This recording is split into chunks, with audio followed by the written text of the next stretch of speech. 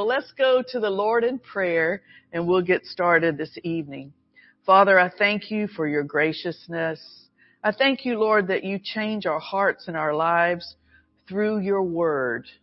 And your word, it says that it's a light to our path, a lamp unto our feet.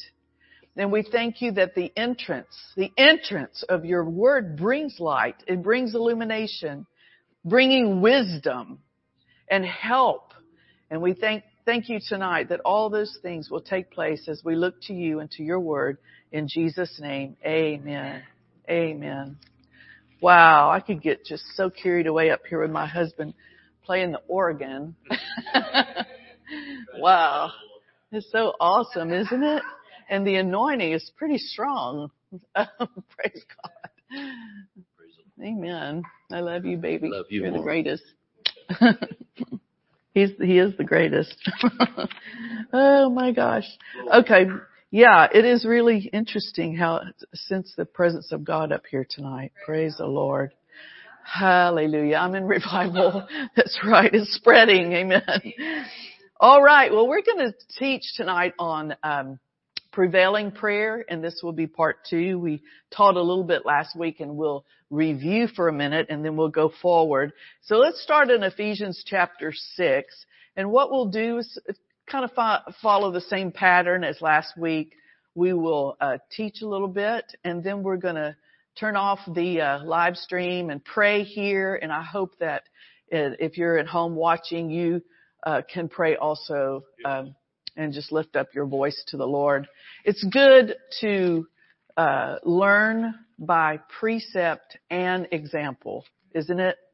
I remember when I was learning to drive a car, and my dad was it's so weird that he was killed in a car accident because he was, an extremely safe driver and very almost strict or something about driving. It wasn't a game for him at all. And he always said, be a defensive driver. And I just remember all these instructions from way back. Even before I got behind the wheel, he was instructing while he was driving. And so I learned from his teaching me, and then I learned from actually driving. Because it's a different ball game when you actually get behind the wheel. And there's the gas pedal, and there's the brake, and there's the line down the middle of the road, and the red light, and you can hear about it, you can watch other people do it, but when you start to do it, it's really a whole nother learning curve. And in prayer is the same way. You can hear teaching on prayer, you can watch and hear other people praying, but when you begin to pray, it's a whole nother learning curve, which is really beautiful. I mean, it's a beautiful thing to learn to pray. And I thank God for the people that God put in my life to teach me to pray, because I didn't know a lot about prayer growing up. I mean, we were in church all the time, but we didn't learn a lot about prayer, except for pray over your meal, bless your food. And we did the God is good, God is great prayer for that. And then pray before you go to bed. And we did, now I lay me down to sleep prayer. If I should die before I wake, that's an interesting prayer for a child, but whatever. And then, we, besides those 2 things, I don't even know if we did a lot of praying, except for help, God, if we were in a really bad place. So I was really new when I went to Bible school, not knowing really anything about prayer. And I learned so quickly because thank God for my Bible school, it was a place of prayer and very high priority placed upon prayer from the president of our Bible school all the way down. And so I learned that you pray to the Father in Jesus' name. I didn't really know that, by the help of the Holy Spirit. I didn't really know that. I remember my first experience at prayer school where my roommate, Patsy Caminetti, was teaching that day. And I remember her saying, today, this is the beginning of school. So she was kind of introducing what all we were doing. She said, today, this is intercessory prayer. Well, I had no idea what that meant. No idea. And I don't know if she read my mind. I mean, there was 85 people, so it probably wasn't me that she was referring to, but she said, for those of you who don't know what that is, it's prayer for, she just said it's simply prayer for other people. It's prayer for other people. And I thought, well, I could do that. And so I started, she was teaching on it. And I started making a list of everybody I needed to pray for. And it was a long list, just sitting there writing down names. I thought I can participate in this. I can do this.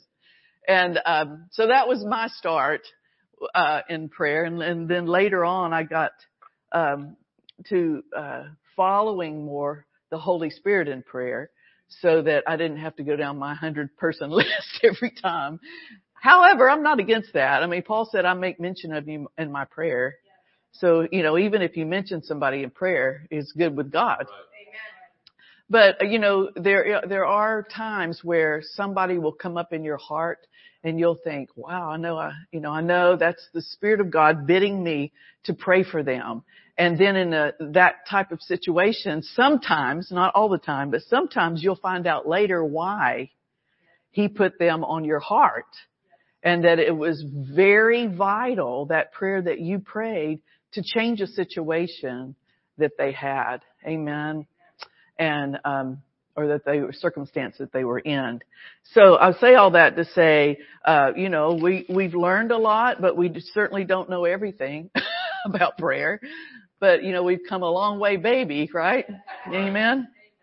Ephesians chapter 6. Let's look at this in verse 10. Finally, my brethren, be strong in the Lord and in the power of His might.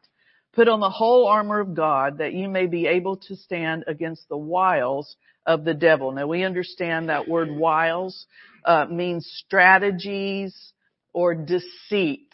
Know that the devil is very deceitful. He's a liar. Somebody said that tonight in our congregation. And also, we had a lady who has been out from church because of a health problem, serious health problem. And she said the devil told her while she was out, you'll never see that church again. Right. Now, this is a longtime member of the church. And she was here Sunday. Yeah. And she said, the devil's a liar. Amen. But he will tell you things like that because he is a deceiver and a liar. There is no truth in him at all. So know that when he says things like that to you, you're not going to make it. This will never change. You're done now. Oh, he said that to me so many times. And there's been a couple of times where I thought, I think you're right. I think I'm done. I'm toast, but it wasn't true. Glory to God. And I have looked back over that and thought I shouldn't have ever even let that thought take any kind of priority, because he is a liar. So what can we do? Well, when he tells you something like that, just start laughing and say, oh, the opposite is true. The opposite, because the lie is whatever this, but the truth is, like our dear sister, she was sitting here in this church again. She did see it again. Amen. So praise God. We know that He is strategic in His attacks. He will use things that bother you in your life. He will use past traumas or past sicknesses or past, things that in relationships or whatever to mess you up. He watches. The Bible says He walks around as a roaring lion, seeking whom He may devour. So he's not stupid. The devil's not stupid. But thank God, somebody said years ago, he walks around as a roaring lion, but he doesn't have any teeth because Jesus took them all out. Amen. He ripped those teeth right out of the devil. He's powerless over us. Amen. So don't believe his lies and his deceit. And those strategic attacks, just know what he's trying to come up with is something that he wants to torment your mind with. And cast all your care over on the Lord. We might even read that in a little bit. Praise God. Verse 12, we wrestle not against flesh and blood, but against principalities, against powers, against the rulers of the darkness of this world, against spiritual wickedness in high places. Wherefore, take unto you the whole armor of God. And we talked about this last Wednesday, that you may be able to withstand in that day, the evil day, the day that there's a storm going on in your life, that you will be able to stand, having done all stand, and then stand. I love this. The 3 standings here. You got to stand, stand, stand. Amen. And that's all right. Praise God. We just stand there knowing that we are armed with basically all of this armor. Is the basis of it is the Word of God. The foundation of all this is the Word of God. And then it's verse 17. We'll read 18. Praying always with all prayer and supplication in the Spirit, being led of the Spirit, and watching thereunto with all perseverance and supplication for all saints. So, praying, Brother Hagin used to say he would pray a lot of times with his eyes open because the Bible said, watch and pray. And I think about that when it says here that you're watching, thereunto with all perseverance and supplication for all saints. You just watch with the spiritual eye. Amen. Yes. Many times I think we get caught up in the natural, if somebody doesn't respond like we think they ought to, or if they're, they look like they're going through trouble or whatever, we're, jump on it, and think that's what we need to pray about. But actually, we need to be led by the Spirit because they might just be fine. Right. They might just be in deep thought about something and nothing's wrong with them at all. But we go by the appearance instead of by the Spirit of God. And somebody who might just look fine is going through horrible things in their life. Amen? And so listen to the Spirit of God and watch in the Spirit. Be that person that watches on the wall. I know I've said this before, but I love what Brother Lester Summerall said to us one time. He said that he would gather his family together every year, and maybe more than once a year, but he would gather him around their table and have them over for dinner, all his family, grandkids, everybody. And he'd say, I just watched them. And if there's any devils attacking any of them, see, he was watching in the Spirit. Yeah. Wow. I knew how to take authority over it, and I would not let the enemy operate in my family. Amen. So, take that and think about it. I don't even know if his family was aware of what he was doing. They don't always have to be aware. Amen. I mean, you can pray for people and they might not ever know it. You might not ever tell them, and I don't think that's a bad idea. Praise God. We can do work and service for God in secret. Secret people. Incognito, I guess. Spies, right? For the Lord that helps people without them maybe not even ever realizing what's going on. Amen. All right. I don't know why I got off on all that, but it's true. It's true. Watching thereunto with all perseverance, supplication for all saints, and for me that utterance may be given unto me, that I will open my mouth boldly to make known the mystery of the gospel. Hallelujah.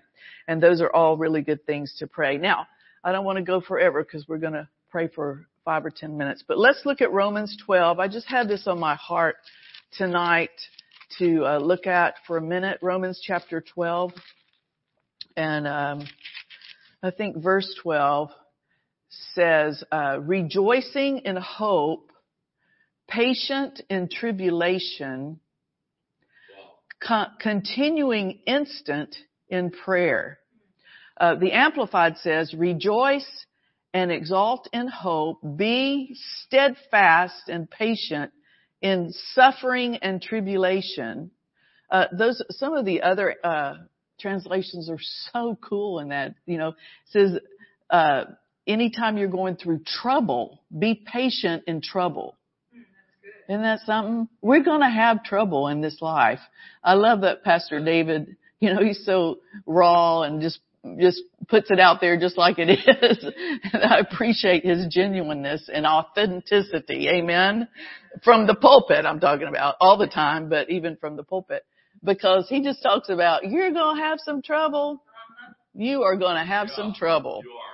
And there is going to be in this life tribulation, which is trouble, affliction. We live in a fallen world, and there is a God, little g, of this world, the devil. So he causes this chaos and this, all these evil things.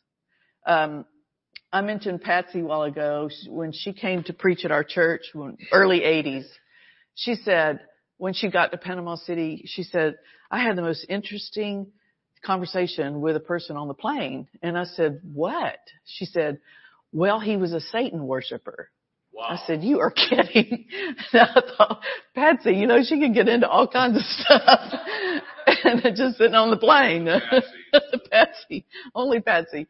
But anyway, I said, well, what happened? She goes, well, he told me, he said, our group, I don't know, he had a name for it, is fasting and praying. And she said, what about? And he said, for Christian marriages to fail, especially ministers' marriages. Wow. And I thought, I cannot believe that. Wow. I mean, you don't even think about that kind of evil. That is so evil, isn't it? But, that's what he said and what she relayed to me. It is a very real practice, these kinds of things. We had a witch in our town, Panama City, that she drove a hearse, and she would drive around our church. We'd see her circling the church. These are weird things, but I'm telling you, it's true. I had a devil worshiper in my high school, and he would bring blood in vials to school and drink it. Drink blood at school. Yeah. He had a satanic Bible that he carried around with him, and was just the picture of darkness. I mean, it was just really, really strange, This is in the 70s, so you can imagine what might go on now. Other than that, it was a great high school. But I'm just saying, it was strange, So what do? Where is our battle? Where is our fight? It is in the realm of the Spirit. Amen. And we need to watch and pray. We need to know and not be ignorant of the devil's devices. He's very divisive. So here it says, rejoice, exult in hope, be steadfast, patient in suffering and tribulation, be constant in prayer. In other words, don't ever quit praying. The Bible says, Paul said, pray without ceasing. Now, I don't know why I'm talking so much about Patsy and Brother Hagin, whatever tonight, but it's just happening. I remember, hearing the story of Kenneth E. Hagin and how he was raised off this sick bed, he called it, when he was a teenager. He had 3 things wrong with him, and all of them were terminal problems. He was dying, in other words. And so he got a hold of his Methodist Bible, or Baptist Bible and Methodist Bible. Yeah. Grandma's Methodist Bible. And I love the way he said that, because, this Bible is Methodist and Baptist, right? It's even a lot in here with the Roman Catholic, I was soul winning one day on Saturday, and I knocked on a family they were Catholic, and knocked on their door, and I said, about being born again, and I was just witnessing the good news of the gospel. And they said, we don't really go along with, what you're saying. I think they thought I was Baptist right off. I was worse, Pentecostal, But anyway, I said, well, do you have a Roman Catholic Bible? And they go, oh yeah. And I said, well, can I come in and just show you something? I just wanted to show them John 3:16, and then Romans, the Romans road. I didn't know that. And they were shocked to see it in their Bible, Anyway, so getting back to Brother Hagin, he was healed of those 3 things. And I think sometimes we would hear him wrong. You know how you can misunderstand. He learned the prayer of faith there on his deathbed and prayed the prayer of faith and believed. And he said then he just thanked God he never prayed that again. Well, somebody came up to Patsy and said, Brother Hagin never prayed again after he prayed that prayer. And Patsy went to Brother Hagin and she said, I just want to make sure I know what we're saying here. Did you ever pray after you prayed that prayer? And he goes, I prayed all the time. Amen. I prayed all the time. You know, there's this conversation with God, which is prayer. Amen. And you always keep in contact with God. Pray without ceasing. In other words, you're always talking to God and praying and listening. When you're working, when you're at home doing dishes, when you're wherever, driving, whatever. You can have an awareness and a conversation with the Lord all the time, anytime. Now, what he has said was the prayer of faith is you pray it, you believe you receive it. It's done right then. And then you thank God. So that was the compartment of his healing, which was the prayer of faith. But that didn't mean he didn't speak to God anymore. Like, that's it. That's all I need forever. And no, he said, I prayed all the time. They're crazy if they heard me say I never prayed again. Amen. So we need to know that there's different kinds of prayer.